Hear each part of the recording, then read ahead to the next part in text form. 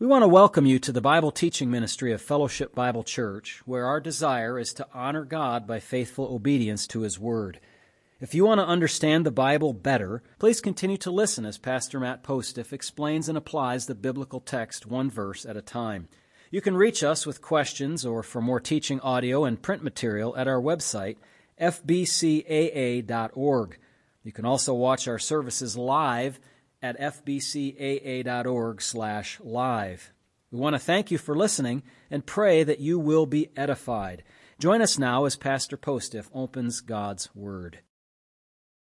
All right, welcome again this morning. We are going to continue in our study that we've been looking at shepherding a child's heart, and we've kind of just been going piece by piece and stopping when we have to stop due to the time.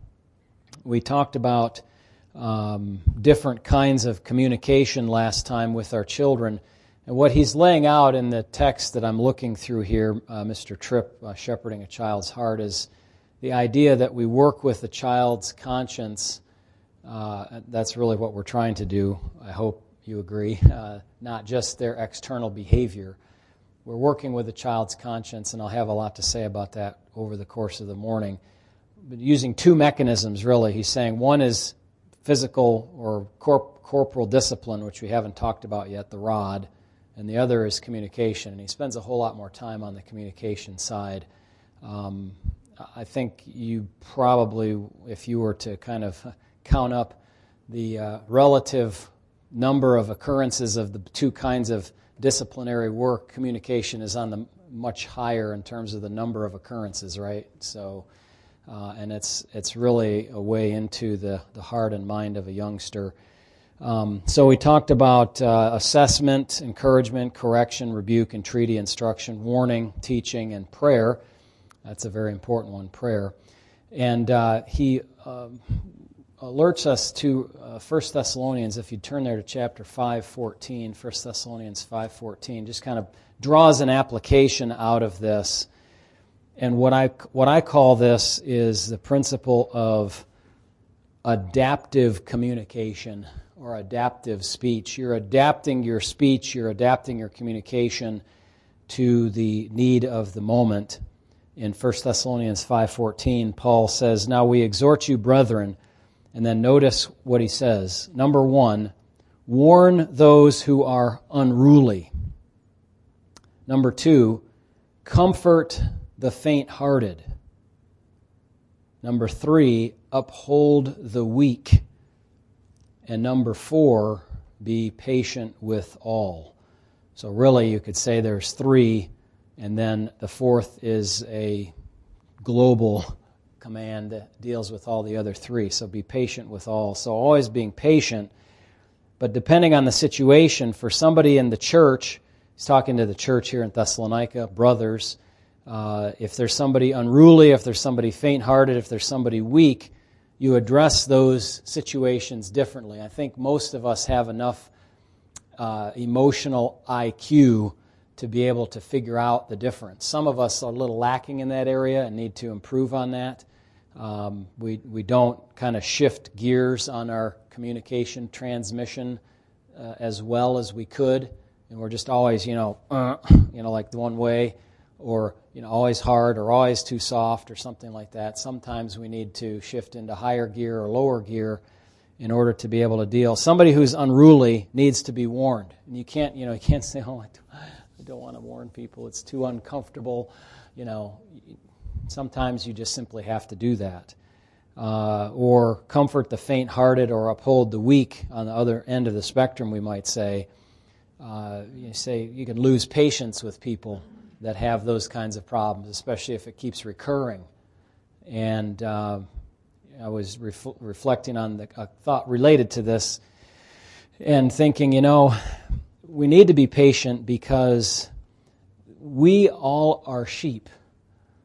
And so if thinking of it from a pastor's perspective, some people continue to struggle with certain sins over years, even over decades. And patterns of thought, challenges in their life, and it behooves us as shepherds of churches, but also shepherds of our children, to be patient and to consider these folks are sheep, and sheep can have recurring problems. Like they always need a shepherd. You know what I mean? They always need a shepherd. They always need somebody with a crook or a goad or a prod or somebody to fence them in a little bit so they don't go wandering out on the mountains wild and high and all that sort of thing. So we have to be patient. But sometimes you have to rein in the sheep or bring somebody along who is faint-hearted or is weak. So that's the adaptive communication principle.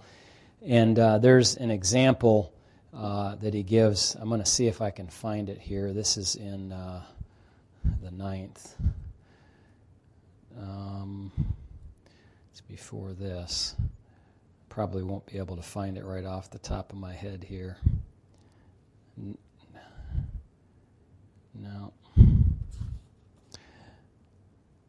No, I can't see it. But anyway, the idea was, and if you've read the book, you'll remember the illustration of the disheveled child. What do you do?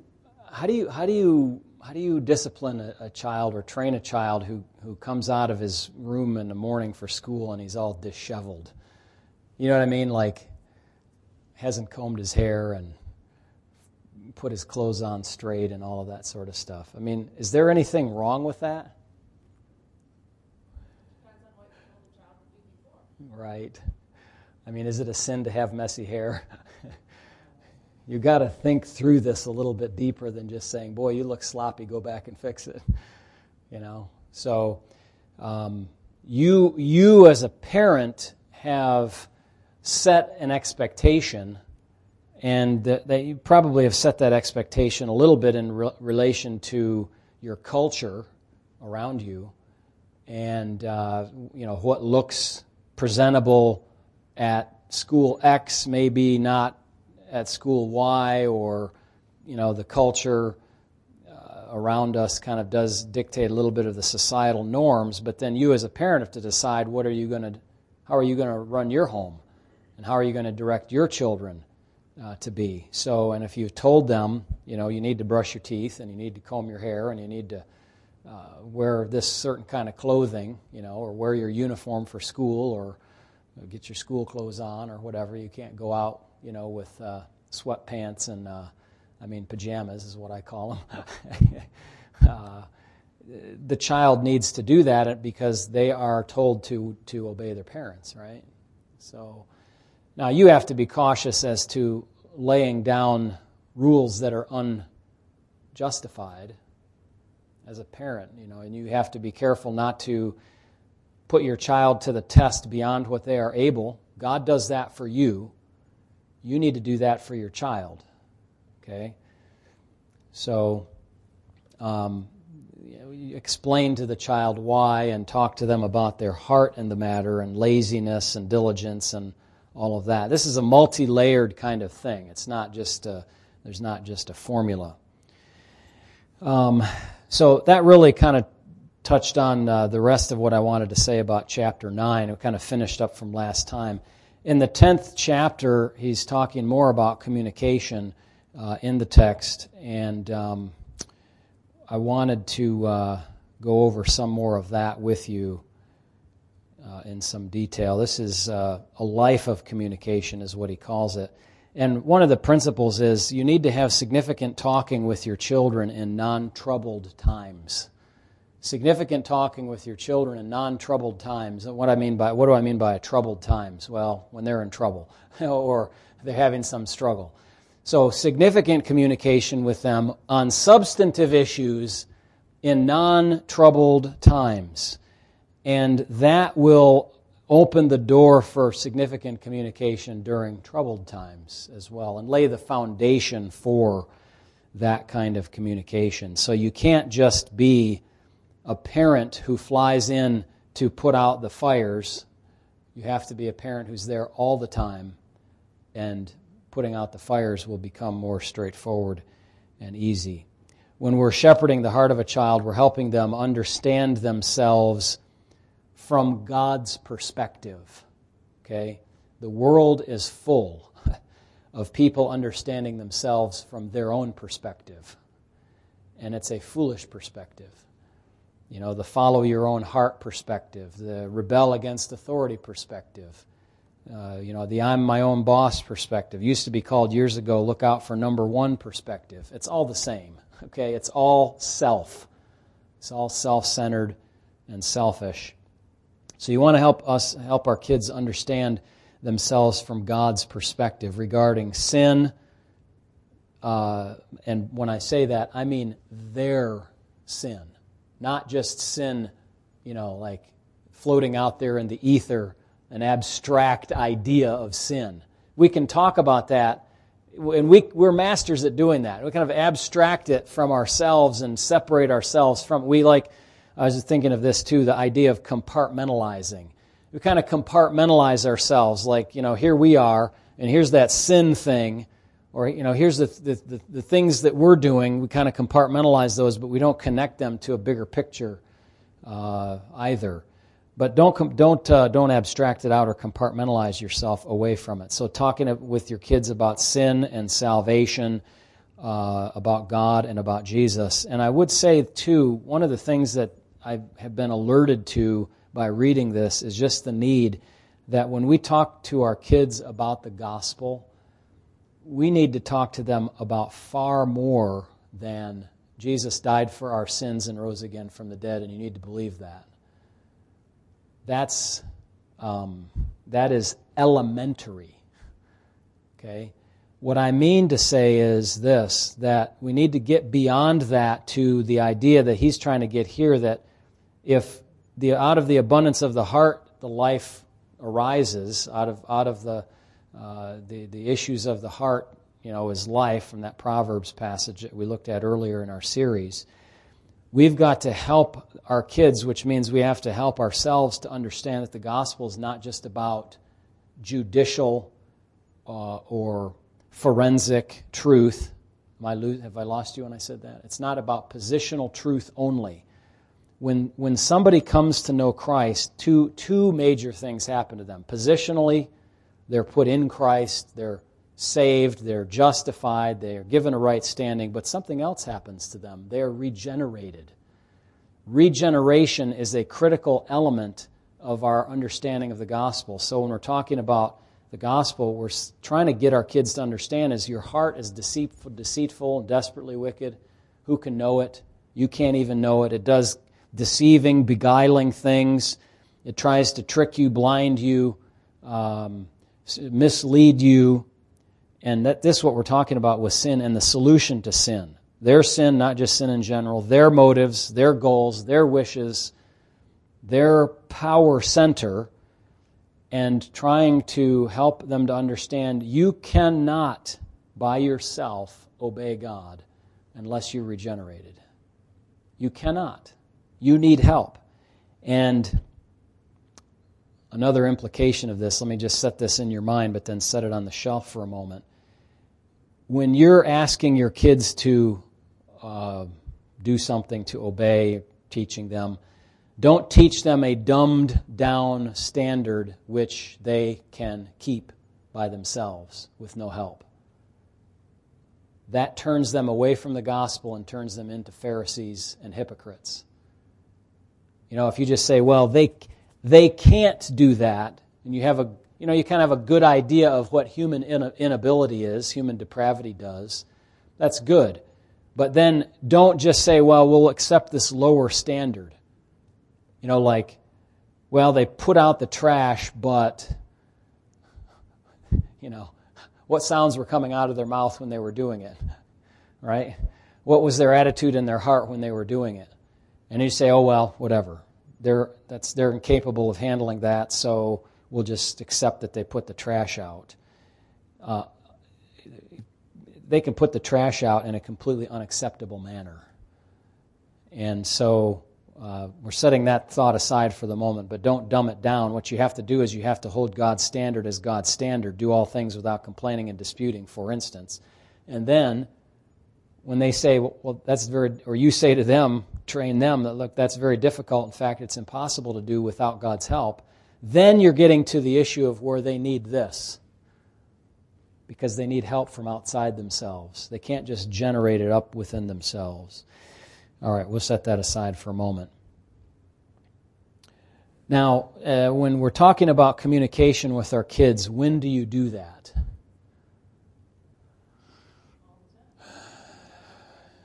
Yes, you do that those times, but there are a lot of times when you're not communicating with your kids. When you're working, when they're sleeping. When you're sleeping, when you're doing various things around the home,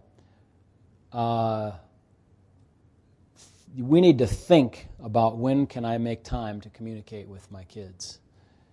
One thing that I was thinking of when I was writing my notes, these, by the way, these are, you would not ever want to see these notes. They're just my hen scratch, chicken scratch, whatever you call it. But I just was thinking about some things as I was reading through this and jotting things down. Timing of communication is going to require us as parents to prepare our hearts to serve when it's inconvenient.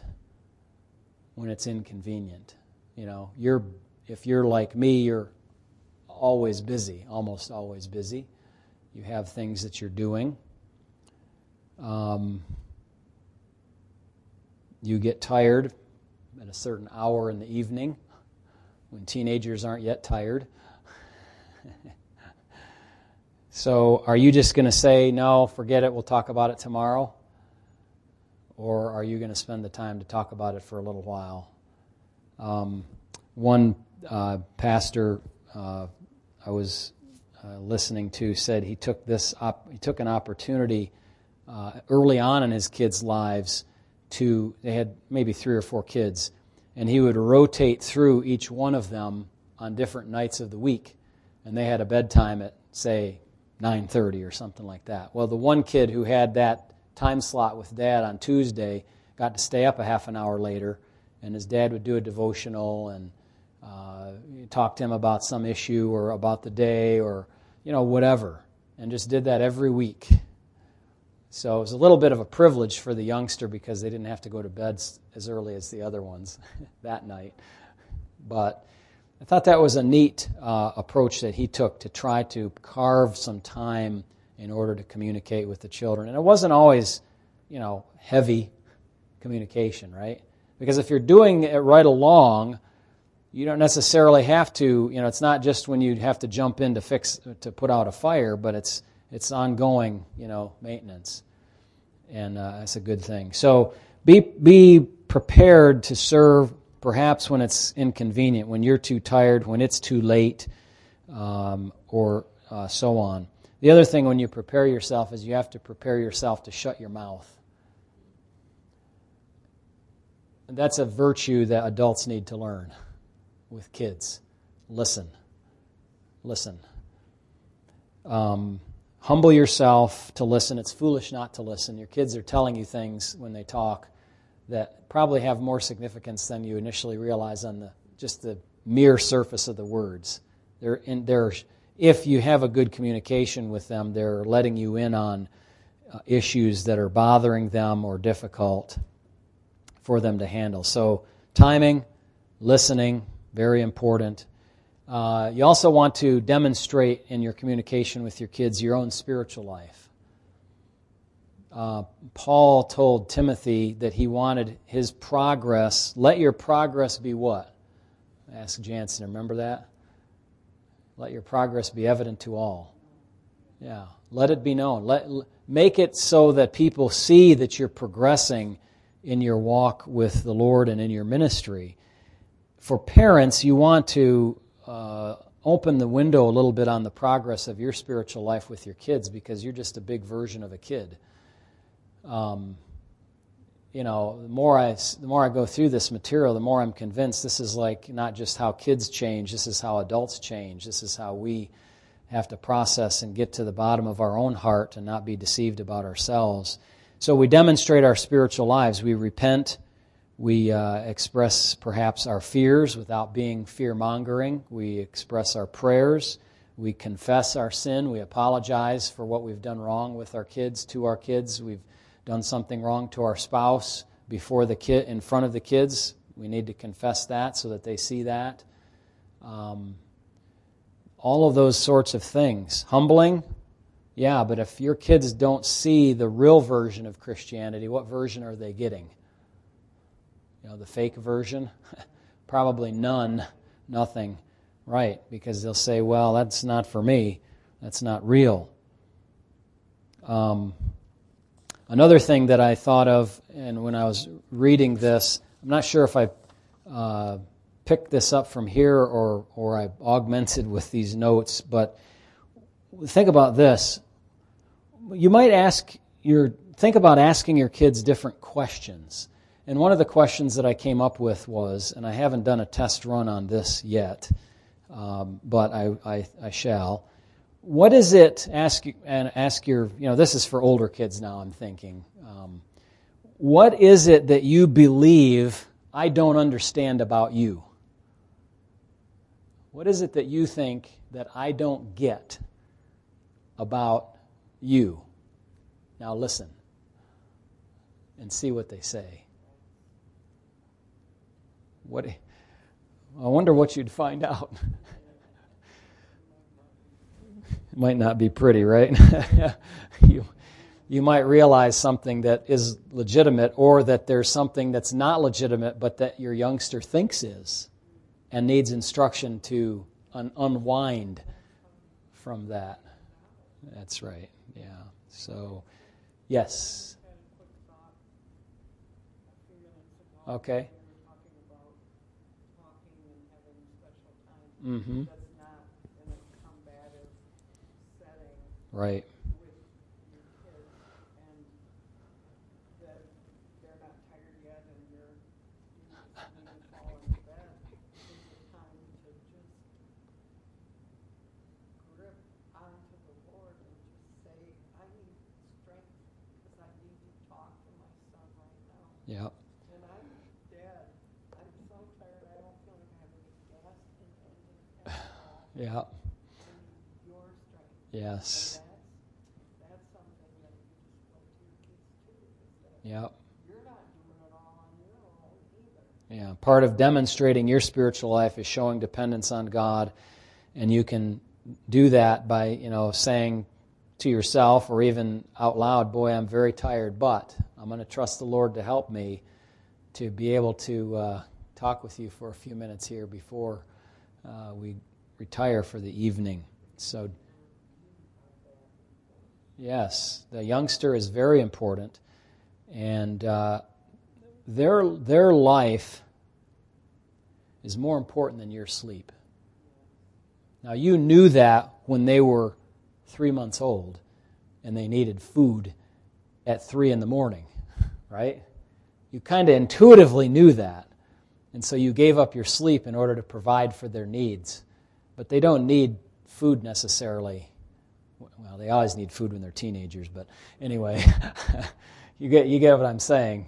They can go to the refrigerator and get their own milk or whatever, but they need to talk, and they're more important than an extra half an hour of sleep for you that you could get later, catch up on, or do something else. So what is it that you believe that I don't understand about you? That's an interesting question. We want to strive to fix disagreements with communication, and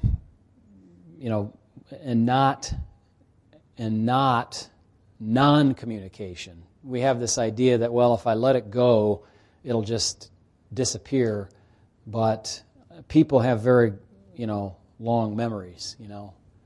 Talk about elephants having long memories. People do too. And so we need to fix disagreements with communication rather than with silence or with trying to say, well, the time will just pass and time will heal all wounds. And no, it won't, because there are kids who are adults, who became adults, whose wounds never were healed. And, we don't make excuses for that in the pop psychology kind of way and say, oh, well, they're there now, your bad behavior today is excused because of your poor childhood before. But there's still a reality that They have had that. So, if you have, and I'm just going to continue to give you some thoughts as I read through here in the communication chapters. You have two things with your kids in varying amounts, perhaps. Hopefully both on the high on the scale, but maybe not. You have authority and you have influence. They're not the same thing. Okay? Authority and influence. God, we talked about this earlier. God has placed you in such a way that you can come alongside your child and you are over your child. Okay? You're a parent and you're a friend. You're not one or the other. Make sense? You can't be a friend to the exclusion of a parent. You can't be a parent to the exclusion of one who comes alongside. And I just think about talking with our kids and thinking about how they're just dealing with the very same things that I did when I was a teenager, or the very same things that I deal with now, only in a plus 30 years version than what I was when I was their age. And so I can come alongside with patience and compassion and say, I'm there with you.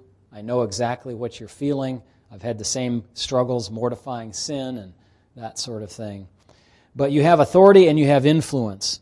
And the bare use of authority can kind of get the job done sometimes, but it may not be very influential in your kids' thinking. And you can have influence. And hopefully your youngsters are willingly under the influence of their parents. As the child's trust elevates in you, because you treat them properly, biblically, as the trust elevates, hopefully if they're coming along in the things of God, then your influence also increases.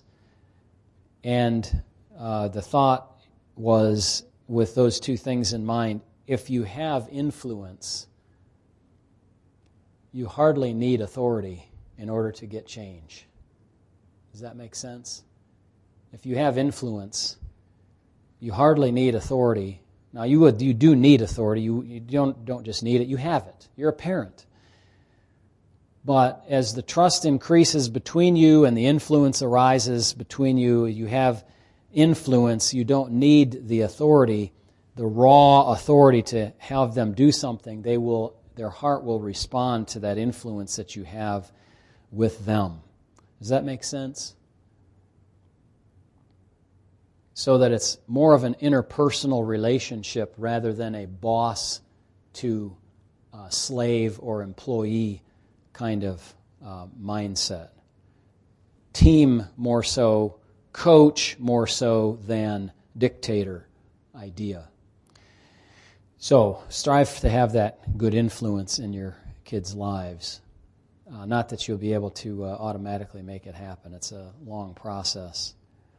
And especially only if the youngster is keen to walk with the Lord and the things of God. That makes it much easier, of course. Teach your kids, too, in terms of communication. Actually, we need to teach ourselves this.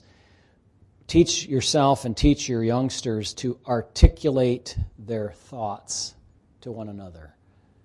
Have you come to a place where you say, I know what I'm thinking, but I can't explain it? And your kid may do the same, or not, I don't know. Well, you have to know how to do that for yourself, but then you also have to help tease that out of the young person in your life. Help them to be able to express thoughts, because if they can't, they're going to be unable to relate to other people in a decent fashion going forward. You can't just be silent and communicate what you mean or what you want to say. You have to be able to articulate those thoughts. And particularly, I'm thinking about thoughts related to spiritual life, thoughts related to your heart, what you're feeling, motivation, desires, things like that. We need to work diligently on that aspect of it as well. Feelings, ideas, not only actions, but we can communicate with our kids about all of those things. We can communicate about temptations. Who wants to talk about fears? I mean, after the early stage when the kids talk about, the fear of the boogeyman in the closet or whatever, when does a teenager talk to their parents about their fears, what they fear? Too embarrassing to talk about that, isn't it?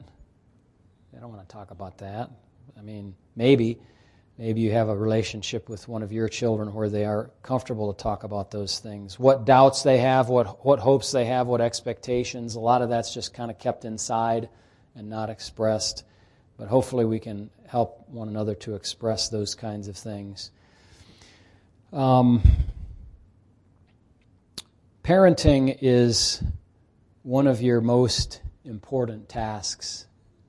I don't know if I can rank your tasks, or rank your priorities, but parenting has got to be right up at the top 2 or 3. I don't know. I haven't thought about all the list of possible things, but I mean, these are kids, these are people we're talking about here. You can get another job, you can't get another kid to replace that. That kid can't be replaced. You can, get another house, so that's not the priority that rises to the top. Your children are extraordinarily important, and the stewardship of a life is so infinitely more important than the stewardship of a lawn or of a job or of whatever. You have that. It's not an inconvenience. Parenting is not, but see, today people look at parenting as an inconvenience, don't they? Have the baby, warehouse the baby. I don't agree with that at all. I don't know where you're at on that, but if you're going to have a child, raise the child. At least you've got to raise the child in the early years until they go off to school. Now, you may disagree with me about that, but I think I can justify that biblically. And the stewardship responsibility is so important that you don't want to entrust it to any person, just any old body to do that because it's inconvenient for you.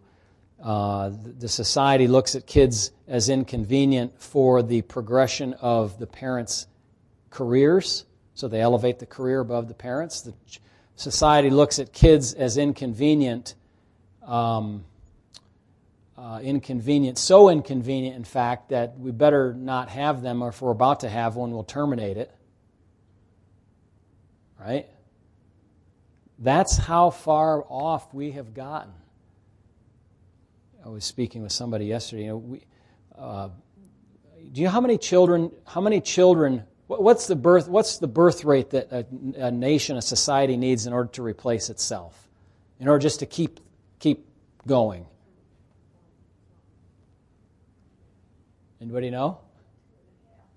2.5 is a little bit high. Has to be 2.1, I think, at least, just to maintain a society. Well, you don't have 0.1 of a kid, right? But so I just say, well, you got to round up. I mean, you got to have 3 because obviously some people have to have more than 2, and other people have 2 or less than 2. But you get the point. On average, otherwise you're not going to be able to even replace your society. And God said, "Be fruitful and multiply." He didn't just say, 2.1. If it's 2, you can't just do 2, right? It makes sense. 2 parents can't just have 2 kids because some of those kids, what? Across the whole society, some will not survive until adulthood to have children. So you have to have more than 2. So it makes sense you have to have more than 2, right? But we look at kids as, inconvenient, and we don't look at it like God looks at it. Did I tell you the story about the fellow who is from Mexico? He was talking to his, he's a fellow who's a fine Christian fellow, And I was talking to him maybe months ago now. And his friends were saying how they got a new house and they got a new car, different ones. And he was very pleased to tell me, I don't have all that, but I just got a new baby. I just had a new baby. And you think about that. BMW or baby? Which is more valuable? Yeah. Absolutely. You think about that attitude, and if you can raise, a bunch of children instead of having a bunch of cars in your garage, man, that's powerful, isn't it? That just kind of highlighted to me the proper Christian attitude about stewardship for children. That there's nothing wrong with having a whole bunch of kids. People look at, they're multiplying like rabbits. They have 8 kids already. What are they doing? They're doing what God told them to do. They're doing what they feel is they're convicted to do. You know what? The more the merrier. Have at it. My BFF reminded me that we had a gal in our class in high school who was one of 22 children. A girl in the high school class, one of 22 children. Wow. That's a very high number. That family is doing their part to try to get that 2.1 up, But you know what? I bet that family has a lot of joy when they all get together. A lot of happiness. Well, if they can all fit in the same house, right? With their families, yeah. Anyway, a final thing on this, and then we'll have to put a pause on it. But you cannot go back and correct what you've done wrong. Okay? You can make adaptations and adjustments to try to help, but you have to correct now forward. You have to correct now forward. Now is the time to do that, not later after it's too late. And I would, hasten to add, don't rush in your mind. Don't rush your youngsters off out of your, home and influence too early. I've heard people say, boy, when Johnny turns 18, he's out. Huh. Really? And who are you thinking is, why are you saying that? Who is the most important person in your life? You? Or are you willing to have them stay a little longer? Not to be infants, not to be juveniles, but they're not done developing when they're 18. Not by far. Yeah, in fact, those can be some very fruitful years, those later teenage years and into the early 20s. Let's pray. Heavenly Father, help us to ponder these matters and think about them. Help us to adapt our communication as we looked at in 1 Thessalonians chapter 5 and, Lord, for verse 14, and then also to think about our jobs as we're commanded in Scripture to bring up our children in the nurture and admonition of the Lord, and to do so with an open eye to the theology, the reality of the human condition, and then be able to apply that. I hope these messages have been helpful. They have been. To study them has been for me, and I pray to present them for these folks too, as it causes us to think about areas where we need to improve in our leadership in our homes. And for some of us, Lord, we have older children, some of us younger. We're all at different places. Some of us have children who are out of the home. Some of us haven't had children. But these principles can certainly be helpful to us in our interactions with all people. And I pray that they will be in Jesus' name. Amen.